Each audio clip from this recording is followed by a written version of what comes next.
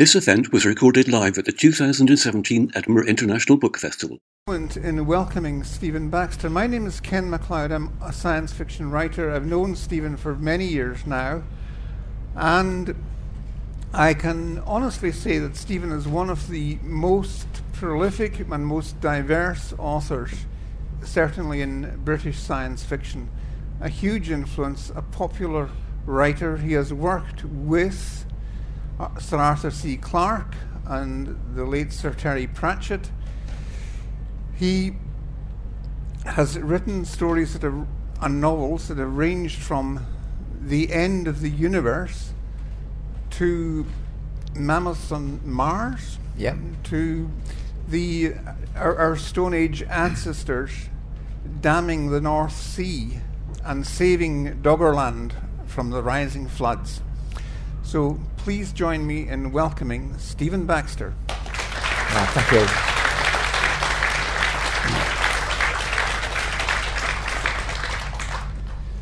Thank you. I need hardly tell you, but I must, to turn off your phones and to refrain from any kind of social media until the lights are back up for questions, as they will be in about half an hour to 40 minutes. So, I think I will start by asking Stephen, how did you conceive of the idea of a sequel to The War of the Worlds? The War of the Worlds is a novel that many of us have read in early youth or even childhood, and it sits in our mind as a thing in itself, a finished object, rather like the other SF classics that we may have come across. So what drew you into writing this sequel, The Massacre of Mankind? Available in the bookshop next door. Yep. Well, it's a long story. Really, going back to when I was first exposed to Wells as a kid at school. I'm from Liverpool, and I went to a good Catholic grammar school there, and the library had a fantastic collection of SF donated by somebody. I think they're old book club editions looking back, everything from Asimov to Van Vogt to Wells, and I just burned through it, at the age of 12 or 13. Later, I opened a new library at the school, which is very like an end to that story. But The Time Machine and The War of the Worlds and the other Wells classics were definitely in there.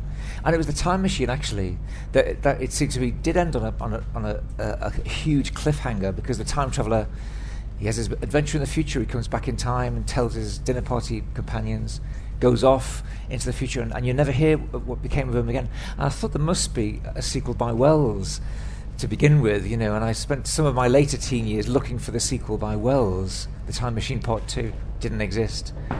But I think that lodged a question in the back of my mind of what happened to the time traveller. Could you tell the story? And then when, years later, in 1995, there was the centenary of the Time Machine, I thought, well, if you're ever going to write a sequel to that book, it's now is the opportunity. That was my sixth novel, I think.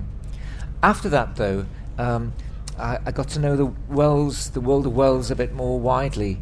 There was an H.G. Wells Society of academics and philosophers and political scientists and so on who study Wells's work, all of it, the non-fiction as well as the fiction, and his legacy. So I presented my book to them, and they were extremely friendly. They were welcoming and forgave my naive reading of Wells probably at the time. Michael Foot was there, the old Labour leader, very old even then, 20 years ago. And he kept nodding off, I remember, during my talk, but he kept nodding off during everybody's talk. But I think he is the only person I've ever met who actually met Wells. When he was a young man, before the war, he was the editor of the Evening Standard, and he was commissioning pieces from Wells, think pieces on the international situation and so on. And he clearly, if you read his biography of Wells, you can tell that he really loved Wells as a gigantic, dominant figure in person, as a famous, massive personality in the world, in addition to the work he's left behind. So after the Time Machine sequel did well, and I did think then of doing more Wellsian sequels, but I thought, I wanted to develop my own material as well. But 20 years further on. Last year was a big year for Wells. It was his 150th birthday, I think, and there was going to be big celebrations in Woking, which is the setting for the opening part of the War of the Worlds, where he lived when he wrote the book. And there's a statue of the Martian in yes, Woking. yep. I don't know if everyone can see that clearly, but to commemorate the only thing that has ever put Woking on the map. And even that blasted it off the map. Yeah. So again, with those anniversaries coming up, it occurred to me, it's going to be a good time to do a sequel to the War of the Worlds. Because in a way, you're right, it's self-contained, and you think of it as the invasion and the story, and it ends with the bacteria and so forth. But if you read the book, there's plenty of open threads in there. I mean, for a start, the Martians have got to come back, because it's climate change on Mars. The climate change refugees. It's a very modern theme, really. The sun is cooling down in this cosmology. Actually, we know it's heating up now, but cooling down. Mars descending into an ice age. They had to flee. They'd done everything they could. They covered it with canals and gone underground and so forth. Rebuilt themselves, their own bodies, but still they got to flee towards the warmth. When they're driven off from the Earth, Wells tells us that they go on to Venus. They seem to invade Venus. But it seemed to me they were bound to come back. That was what we saw in the Wells book was like an initial foray. It's like Columbus going to the New World, where he doesn't know where. He barely gets there. He doesn't know where he is. He's out of his depth entirely. But he made it. He goes back, and then you get the conquistadors coming over, who knew what they were doing.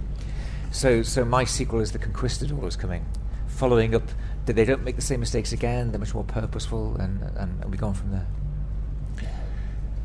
Another way in which the War of the Worlds almost incites sequels is that it contains so many untold stories and possible stories that are the minor characters, which, to be honest, I only noticed when I reread the book after having read yours.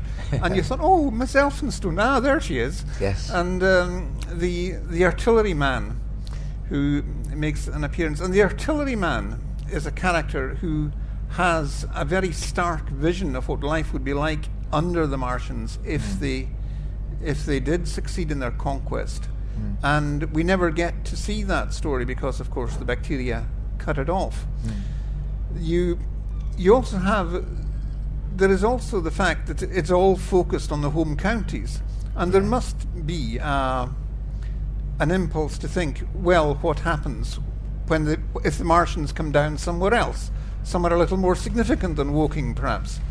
And there was a collection, a very fine collection actually, called War of the Worlds, Global Dispatches, which imagined them coming down around the world. Yeah. How did you pick your other observers for to give a kind of global view of what the Martian invasion was like? Well, I did try to build on what was in the book, as you say. So my narrator is like the narrator in the original, in that she's a witness to the event, she lives through them, and then she reports it later. So the same kind of technique.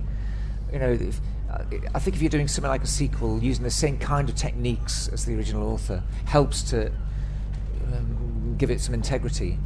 So yes, so she's the young woman who's saved by the brother of the narrator in the original when they're fleeing from London, and she pulls out a gun on these bandits, nearly shoots the brother's head off, as I recall. But she's brave, and she's quite young. So 20 years later, when the Martians come again, she's going to be quite a good character in this changed world, changed by the shock of the Martian invasion. She's become a kind of embittered journalist who's fled from a militarized Britain. So she has her own story in there. The artilleryman, in a way, he's the most interesting character in the original book, I'd agree, because he's got the right idea. He says, look, we're all going to have to live down in drains, underground, in the underground tunnels under London and so on, live like rats. We've got to get all the books down there, never mind poetry and plays, but the science books and so on. And he's got this vision of the Martians raising us to fight each other maybe, and domesticate us like animals, with some kind of pious peacekeeping religion to keep us pacified. And it's a bleak vision, but he's a fool in the original book. He's drunk and he's playing cards and ineffectual. But it seemed to be what happens to him after the war. He's in Wells's book for a start, and he's portrayed as a fool. So he's not too pleased about that. Charlie Chaplin plays him in the movies, in my book. So he's pretty embittered, but he's still got this keen vision. So when the Martians come again, he loves it. He goes straight for the Martians to try and find a way, trying to find a rank, if you like, in this new world order as a kind of interface between the Martians and the humans. He happily betrays humans in order to gain favour from the Martians. You know, he's a brutal, realist thinker, and so he's very a compelling character because of that.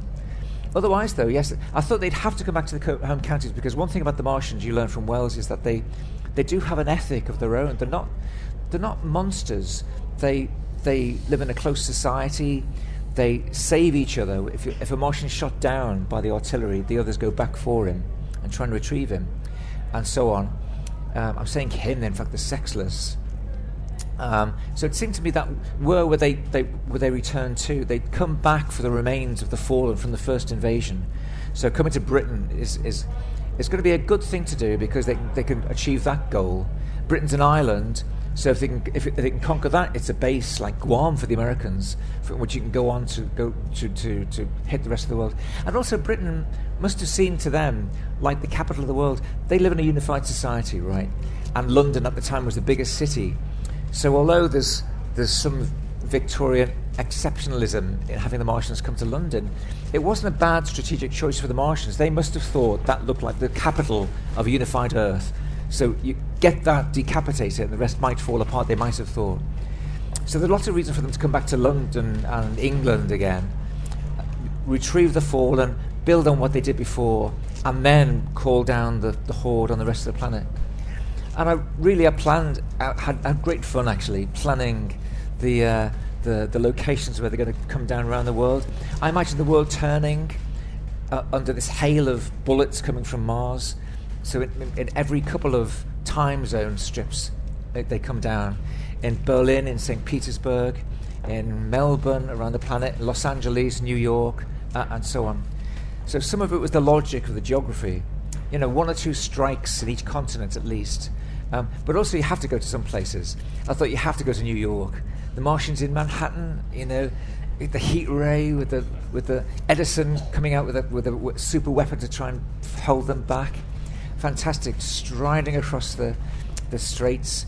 I thought they had to go to Berlin as well, given that, you know, it's the Kaiser's Berlin, the industrial hub and the militaristic hub of Europe. They have to go there and be confronted by the German army. And I look for witnesses of the appropriate kind in each place. Not necessarily a soldier fighting a battle, but somebody defeats the Martian. In Melbourne, Australia, an Aborigine kid who wakes up one morning, he's been sleeping in a tip in an amusement park, in a skip. You know, he wakes up and all the white people have gone. And he tries to work out why. He just wanders around Melbourne, the part he's never seen before, and it's because the Martians have come. And the Martians are to the white in Australia as the whites were to the Aborigines. And that was the kind of theme that Wells was aiming for in the War of the Worlds in the first place, this colonialism. How would you like it if the Martians did to you what you did to the Aborigines or the Tasmanians and so on? Yeah. Yes.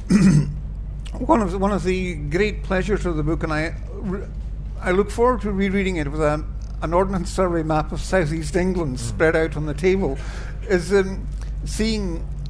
It must have been considerable fun working out what the Martian strategy would have been in their second strike, and what the British primarily would have done to prepare for it. Yeah. And it is really a strong point of the book how the two sides are trying to outthink each other. It's actually a way of thinking that was almost pioneered by Wells, because he practically invented war games. Yes. So you're more or less wargaming the Second Martian War. Yes, but there's a lot of material to build on. The Wellesian magazine that was Foundation, wasn't it? Yeah. The Wellesians, the Wells Society, have done studies of the Martian strategy, as shown in Wells's book, and it's based really on the Franco-Prussian War, I think. Where the Germans advanced on Paris, this very fast, high-speed advance, just overwhelming the opposition, come in great force, hit the capital. And the Martians pretty much try at least to do that to London. They get a base outside the city, at Woking, as you say. It's insignificant itself, but it's a base from which they build their pits and off they go to London. in this dramatic advance. So it seemed to me that what would happen in Britain after the war, we did have a pitifully small land army in 1897 when Wells's book was written, but we had this fantastic navy projecting our power around the world and keeping Britain itself safe. Well, after the Franco-Prussian War, there was a generation of armchair generals and retired colonels and so forth who lamented the state of the British Land Army and said, what if the Germans come over and do to us what they did to Paris? And there's a generation of fiction in serialised in the Daily Mail and so on of invasions mostly by the Germans of Britain and how it would work out, and Wells clearly borrowed some of those techniques. The viewpoint characters caught up in the middle of the invasion, as opposed to a general looking down from above, the populations fleeing, the use of realistic locations and in great detail. You could plot it on a map. So Wells really borrowed all that, and there was an audience who were used to that kind of fiction, but it's just that he brought in the Martians to go for it. But it seemed to me after the Martian invasion, it would be a huge shock for the British, wouldn't it? The British government, because our great weapons, the Navy, were virtually useless. You've got that great episode of the Thunder Child, which takes on the Martians at sea, but really the Navy was almost useless against the land-based Martians. And so surely there would be a rebalancing. I figured we'd come to a truce with Germany, so you haven't got to have a naval arms race. Instead we build up massive land forces, very mobile, very quick to respond. And the British Army they were no dummies. They learned lessons from fighting in South Africa, the Boers. So they had khaki uniforms instead of bright red anymore. Yeah. They knew about trench works. They learned a lot in South Africa, and so on. So they were a small but effective fighting force even in the real world.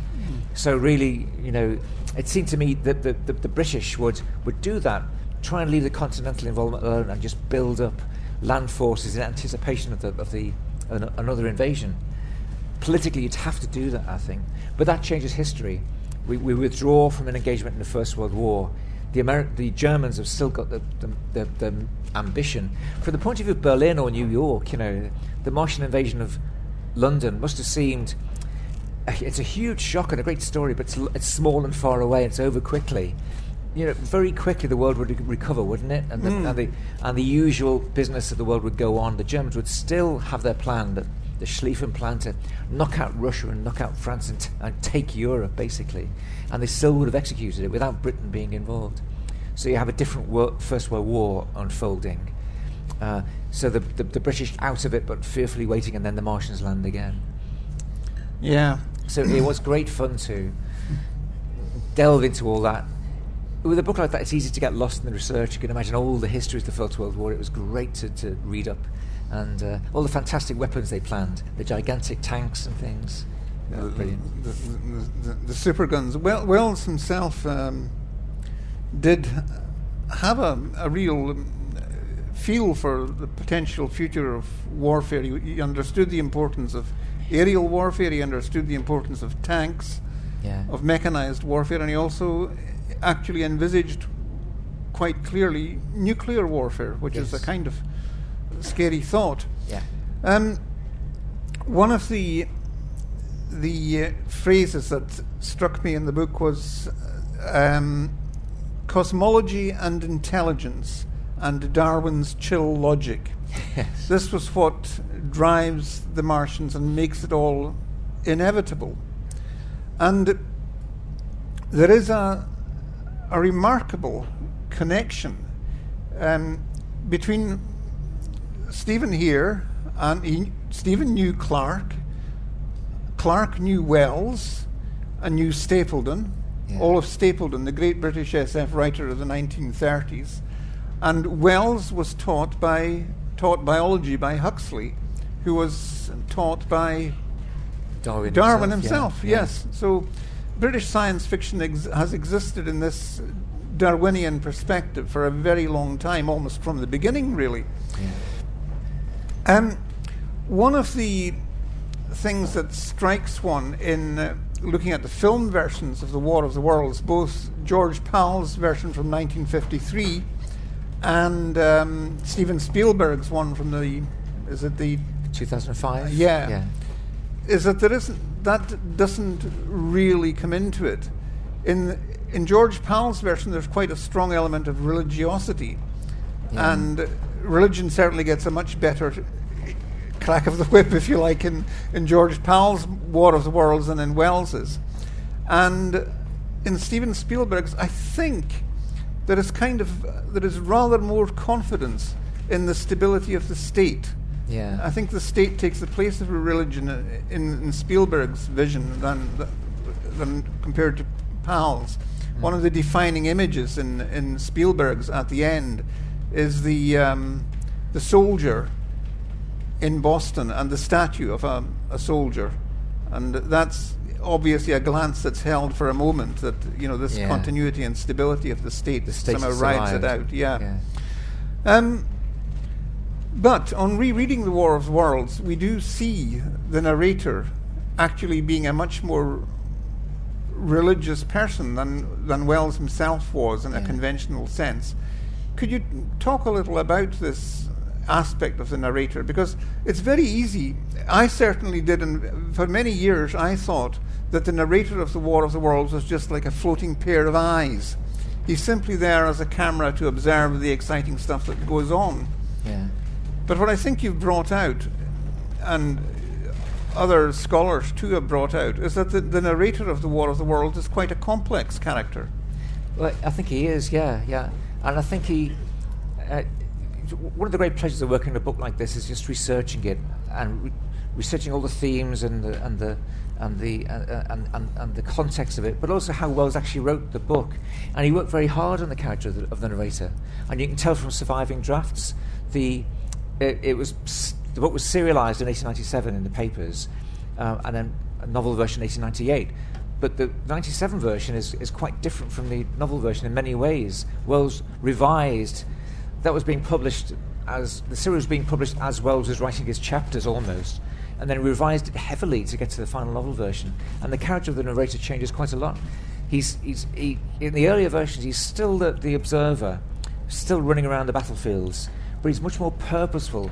His wife gets killed by the Martians, and then he chases after them with revenge and rage in his heart, and he finds a resistance fighter, kind of a warlord, who's he's got the artilleryman's theories, but he's much more effectual. He's rationing food and medicines, and he's organising explosive dumps and things. And the narrator becomes a kind of suicide bomber equipped by this guy, and he goes to London to blow up one of the Martians. Take one with you. Really, literally, is a suicide bomber with a vest, hiding his weaponry. However, in the final novel version, it's quite different. The narrator he's drawn to try and find his wife, but he's confused. He's always drawn after the Martians, so consciously he's going to find his wife and save her. But what he actually does is he's drawn to the Martians, drawn by the horror. He can't help but follow them. He's fascinated, he's traumatized, he's burned. He's half drowned in the Thames at Weybridge. Yeah. And so on. And it seems to me what Wells was trying to do was draw something like shell shock, as we call it now, or PTSD. He's battered by these events right from the beginning of the book. Even from the beginning, he has to flee from the heat ray in the first few pages. So he's traumatized, he's confused. Towards the end, he has a fugue, he says, where he just has a blank for 3 or 4 days and has to be saved by strangers.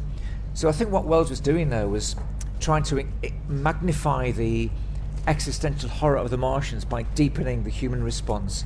There's no constructive response. You can't take it to them, even the way that Tom Cruise did it, I think, in the movie. You're just devastated, you're shattered. So the state liquefies and the person liquefies as well.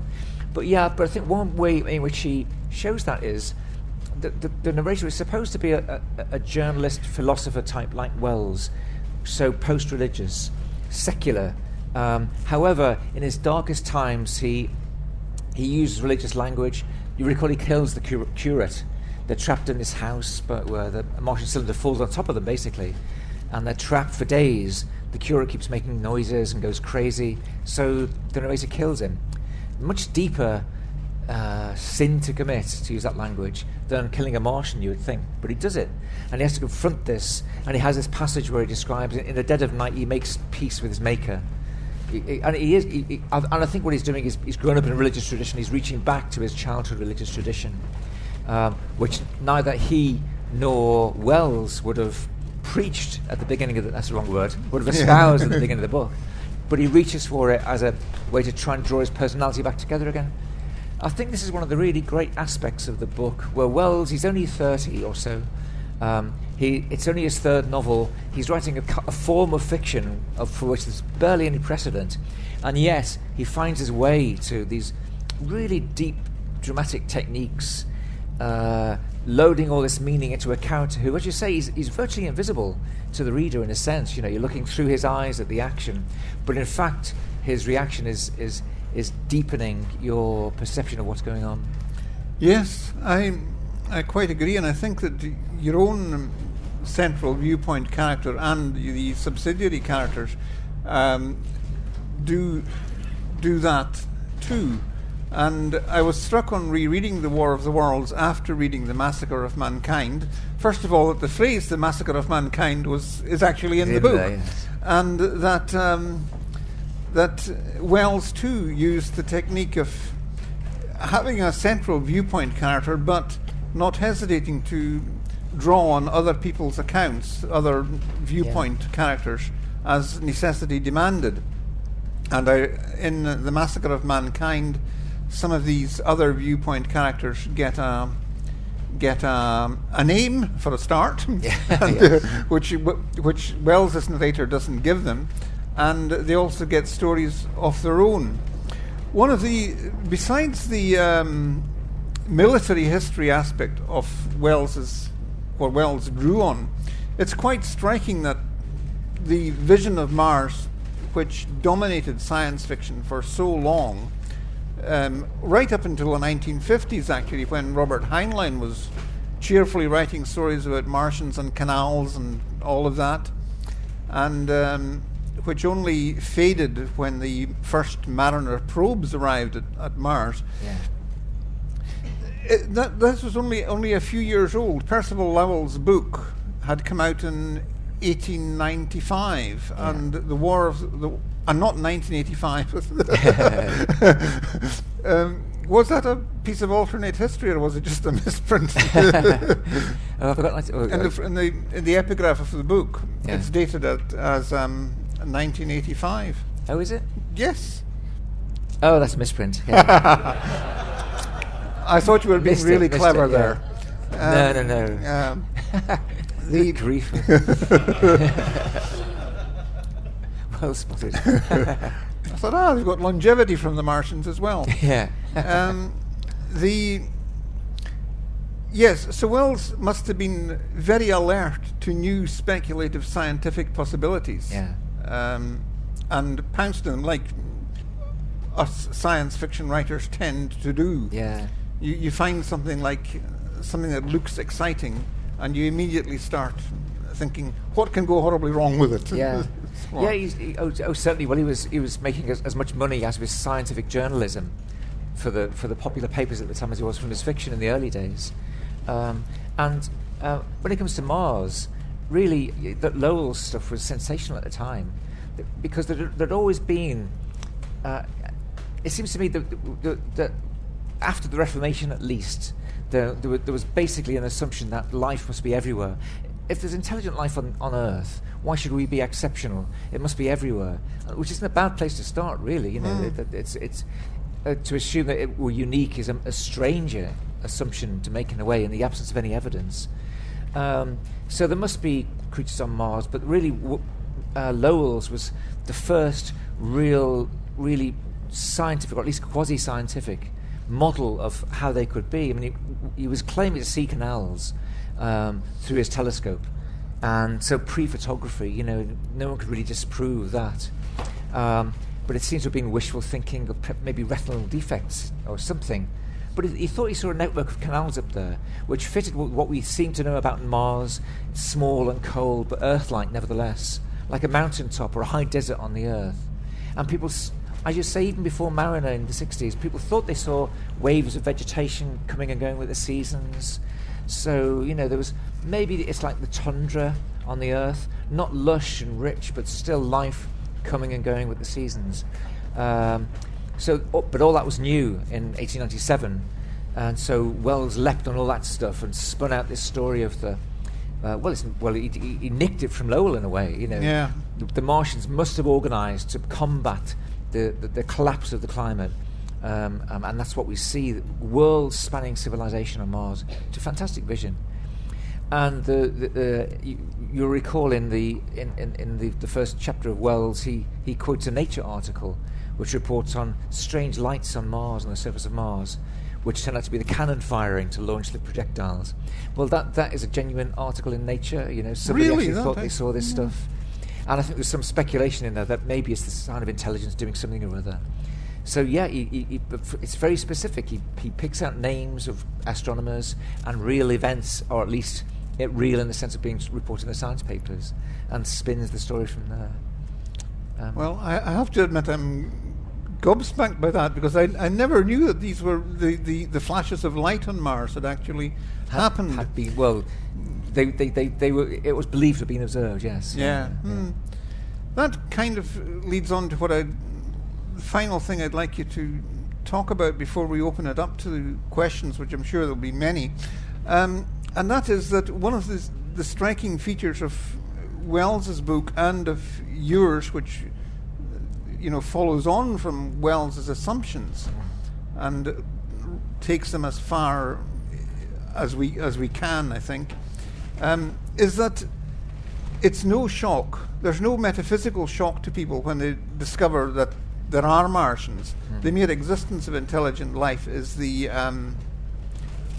not elsewhere, is not in itself startling. And I think you're right. It does go back to this idea, which, strangely enough, and contrary to what I think a lot of people tend to assume, the idea of intelligent life elsewhere was once almost part of Orthodox Christianity. Yes. And there were lots of ministers in Scotland even who wrote speculative works about how many inhabitants there were on every moon of Saturn and Jupiter, and living in the sun and the moon and so on, and was based on what seemed a very logical theological principle, which was that God does nothing in vain. Yeah. So surely there must be, all these worlds must be inhabited. And straight in our time, what would be the utter shock of any encounter with aliens was that they're there at all. It would be fundamentally quite disturbing, and yes, it's only the fact that it's an invasion, a physical impact, literally, on Earth, that shakes people up. But the mere existence of aliens doesn't. Now, you've done a lot of writing, a lot of thinking about the implications of all the possibilities, whether there's life everywhere, whether it's very rare, or whether it's non-existent, all of which are deeply puzzling and perplexing in their consequences, what often referred to as the Fermi paradox, from the physicist Enrico Fermi, who said the question about aliens is, where are they? Why aren't they here? If there are many aliens, then there must be, we'd know about it, but we don't. How does Wells's world, Wells's imagined world, fit into the world we know of, the apparently empty universe? Well, I think, as you say, Wells was living at a time when it was believed that the universe was going to be fecund, scientifically as well as religiously. You see what I mean? Yeah. Why would God make all these worlds if they're just empty? What's the point? And we've had to be educated out of that. You mentioned the Mariner probes to Mars.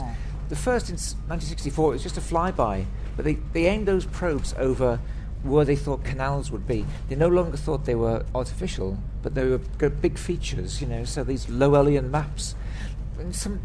A space probe was sent to a Lowellian Mars, basically, and they found craters. It was much more like the moon than like the Earth. And we've had to...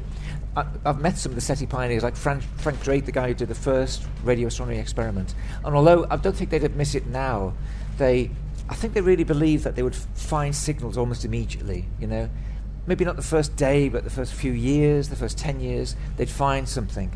But they didn't, and then you have to expand the search. We've had to absorb the idea that we're alone. So I think that is a big disjunct from the Wellesian point of view. I think the bigger story in the end about the War of the Worlds is that we need to think about getting our act together on the Earth because we have to live with others in the cosmos. So as the sun cooled, as in this cosmology, we're all going to be moving in towards the sun, the Martians, us maybe fighting over Venus, maybe further out Jupiter, the other planets. Everyone's going to be coming in, much older worlds out there according to that cosmology. So Wells was thinking of a cosmological framework in which we'd have to work with others to survive in the future. But that's quite different now. Now it does look empty if there's anybody there. It's far away or they're very strange or something that we don't understand yet. But what I think does survive, though, is the notion of the alien. If you did meet the alien, how would you deal with it? And I'm in SETI study groups. I'm on the committee, right, which reports to the academic structures around SETI and advises them on cultural aspects of contact or detection. If we did detect a signal, what would the cultural implications be? And they've always had at least one science fiction writer on there. It used to be David Brin, who resigned in a huff. Yeah.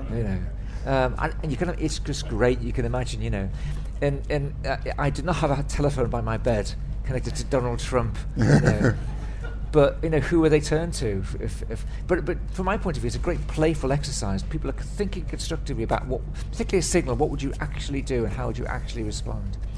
And there is something about first contact. What is the best way to handle a first contact? Which would probably be, it's awe-inspiring in the War of the Worlds, but at least they're embodied creatures inside machines.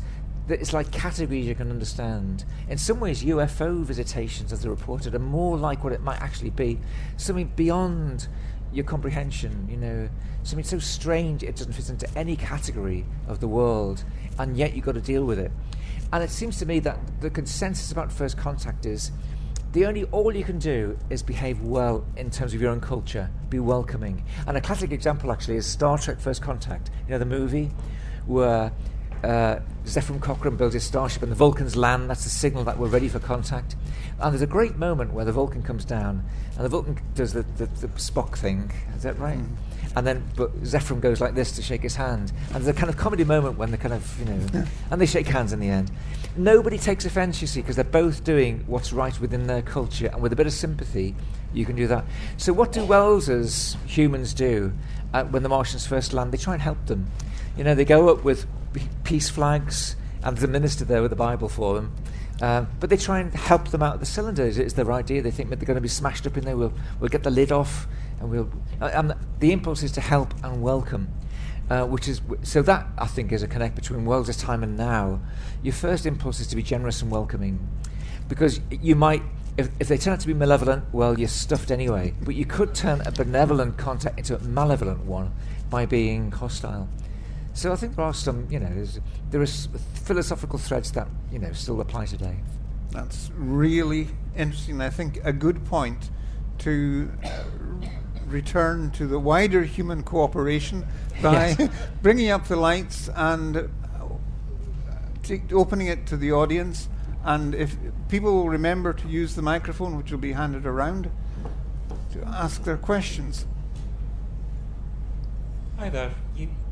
In the book, you've created a world which is writing style, characters, politics, history, a straightforward continuation of the original War of the Worlds. How frustrating did you find it in terms of the laws of physics, having to follow the same rules? Because obviously the war of the physics was in late 19th century, all the assumptions. How tempting was it to update that to what we now know? Not tempting at all, actually. In the Time Ships, my sequel to The Time Machine, I did some of that. Wells' character, he doesn't go much into the implications of time travel, changing the past, So in that book I had a lot of fun where, with a different future, the time traveller comes back with this vision of the Morlock and the Eloi. It's very visit to the past again, changes everything from that point. We don't go down that route. It's an awful warning, like 1984. It's an awful warning of a future. We don't go down that route, so a different kind of Morlocks turn up. So that wasn't... Wells could have done that, I believe. In early drafts of The Time Machine, he does have past changing events. So in that book, I went beyond Wells in that sense. But no, in this one, it was actually great fun, to research the physics again of as assumed at the time of the formation of the planets and how the sun was going to burn out soon, very soon actually, within a few million years it was thought, and the fact that it was thought that the planets were thrown off in successive bursts from the sun, and then drifted out. So the further out the planet was, the older it was. Neptune was going to be billions and billions of years old. Jupiter seemed to be the biggest planet, and very old, even compared to the Martians. But the Martians more advanced than we were, and so on. The Venusians, a primitive world. I just loved all that, So it was, and no, it wasn't frustrating at all. It was like it was a. I think it was necessary to do that, to delve into that, in order to make Wells' story work at all. But I just loved it. Fascinating. The lady here. Hello. I hope you don't mind, but I'd like to ask you about the series, The Long Mars and The Long Earth, and that you did with Terry Pratchett, because I enjoyed them enormously. Thank you. I just, it's such an interesting idea, and I just wondered if you could tell me what each of you contributed to the making of the series. Well, the Long Earth series, Terry Pratchett had ambitions to be a science fiction writer in the beginning, and his first couple of novels were science fiction. And he had this idea, which he never really developed, about parallel worlds, which you can step into with a simple gadget, very human scale. But they're like our world, but empty of humans. So it's full of mammoths and things, but no humans. You step again and again into this chain of worlds, which gets successively stranger. But Terry got stuck with that. He did a couple of stories which were like Wild West stories. It's a frontier, but he didn't have a kind of visual imagination in that way, and he didn't have a kind of orderly imagination in which you construct a map of this big wider cosmos. So what I contributed to that particularly was a map of the wider cosmos. I turned up with a big spreadsheet, and in which we were able to work out the story. So the characters were Terry as Joshua, this kind of driven loner kind of individual. That was Terry's invention very much. But the landscapes were all mine, into which Joshua ventured. So it was great fun to work on that. Great back and forth. I think in some ways it relates back to Wells, because some of his more abstract stories were like this. Like Terry's simple vision, you just step and you're in another world. There's no mechanisms to speak of. There's no science in a way. It's just there, and yet it feels like science. So Wells' stories like The Door in the Wall. Oh yes, where you hole in a fence, as I recall. It's a kind of Thomas Midnight Garden thing and then the guy loses it, he can't get back. Or the story called The Remarkable Case of Davidson's Eyes, if I remember, where a guy starts seeing stuff from around the other side of the world. And you verify it that the ship that he sees on some South Sea island was actually there at the time. So they it feels scientific, and Wells goes on about hand waving about extra dimensions and so forth. But I think the level of science fictional thinking in The Long Earth is actually quite like those stories of Wells. A simple flip that you can then justify with some science. Yeah. John Mark? Hi. You used the phrase earlier. You were saying like the Martians have to come back to Earth. Yeah. But at the time of sort of Wells, there's lots of kind of unofficial sequels to War Worlds. I'm sure you probably came across a bunch of them when you were doing your research. And there's one where I think it's by a guy called Service, where they do the opposite and they all go to Mars. Yeah. Were you ever tempted to kind of go a different way with it and explore the Martian planet or anything like that, or was it's always going to be on Earth? They're always going to come back to Earth, or did you ever have any inkling to do something different? Yeah. Oh, good question. Yeah. You referred to the very first sequel to The War of the Worlds. As it was being serialized in Britain, The War of the Worlds was serialized in knockoff copies in America, where they changed London to Boston and so on. Without any payment to Wells. But the Americans weren't happy with the story, though. They thought the British are a bit weedy. The Americans were Biff the Martians.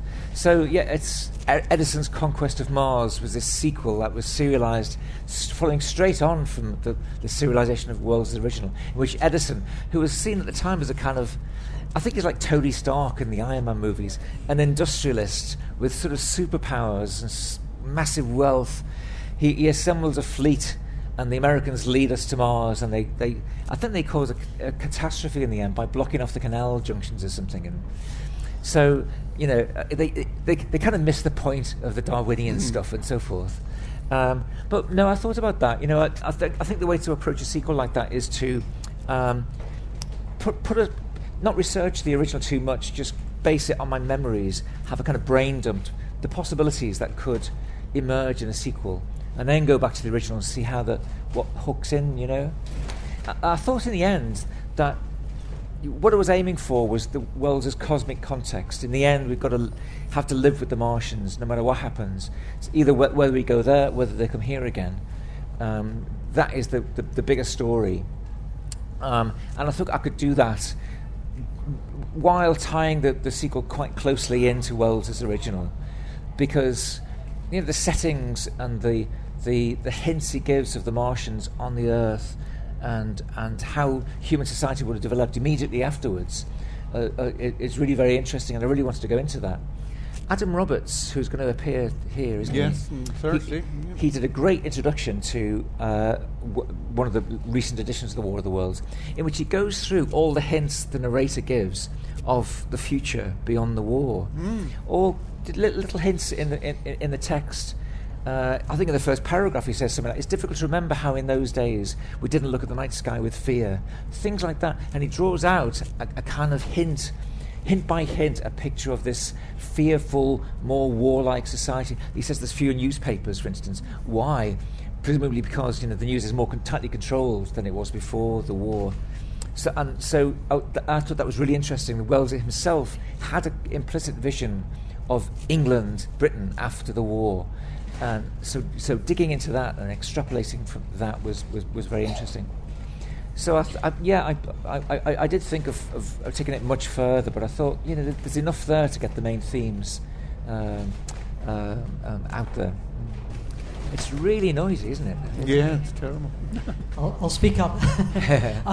Just again, if I could sort of take you back a little bit over the other part of your career, or other parts of your career, and Ken mentioned how prolific you are, and it's just struck me with many of your books the vast scale of the ideas and the this canvas that you draw in it, and it following a DNA line over millions of years, or a family over thousands of years. How do you even start? I'm sort of terrified thinking about how you would keep hold of these threads of ideas, and contain them. Do you start with a whole plan, or do you immerse yourself in an idea and just write for weeks on end and think I'll get there in the end? It's astonishing. Oh, thank you for saying that. No, I tend to plan everything. It's like what they say about the military. No plan lasts long in contact with the enemy. Yeah. But at least start that way. I've got a vision of some kind of how the thing is going to go. So yeah. I'll usually have some vision of this great spread of space and time, but you've got to look for a story to tell. For instance, I did a book called Exultant, which was referring back to my earlier work. My first few novels were setting what I call the Zeely universe. The Zeely, this universe, galaxy-dominating species. And it's a war in heaven. We're all scrabbling around at the level below. But at some point, the humans take on the Zeely in a million-year war. I said in a paragraph in 1987. Later in 1997, I thought, well, would you actually wage a war like that? What kind of human society could wage a war on a timescale of tens of thousands or a million years?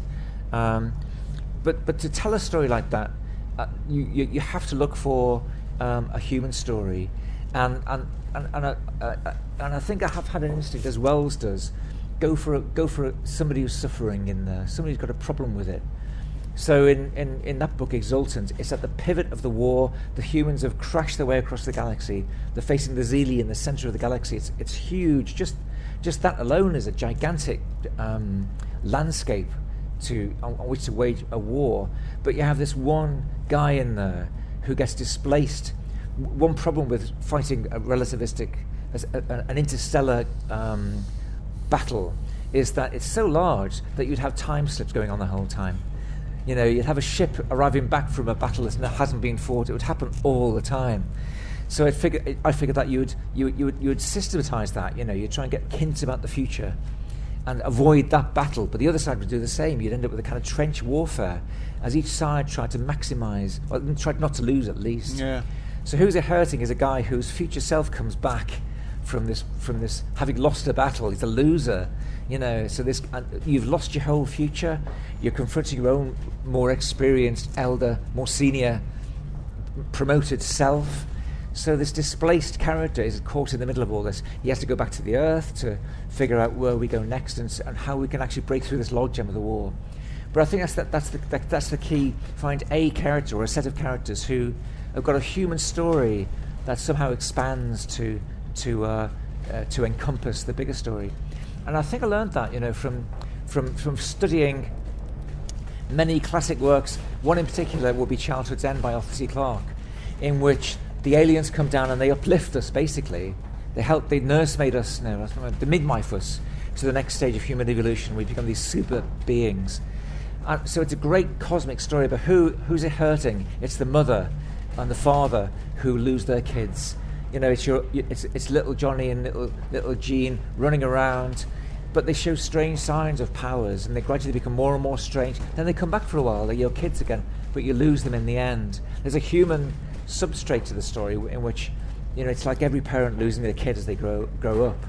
But there you are, you've got this fantastic Stapledonian vision of the uplift of mankind, but the story is told through somebody who doesn't like it. It's a mother losing a child.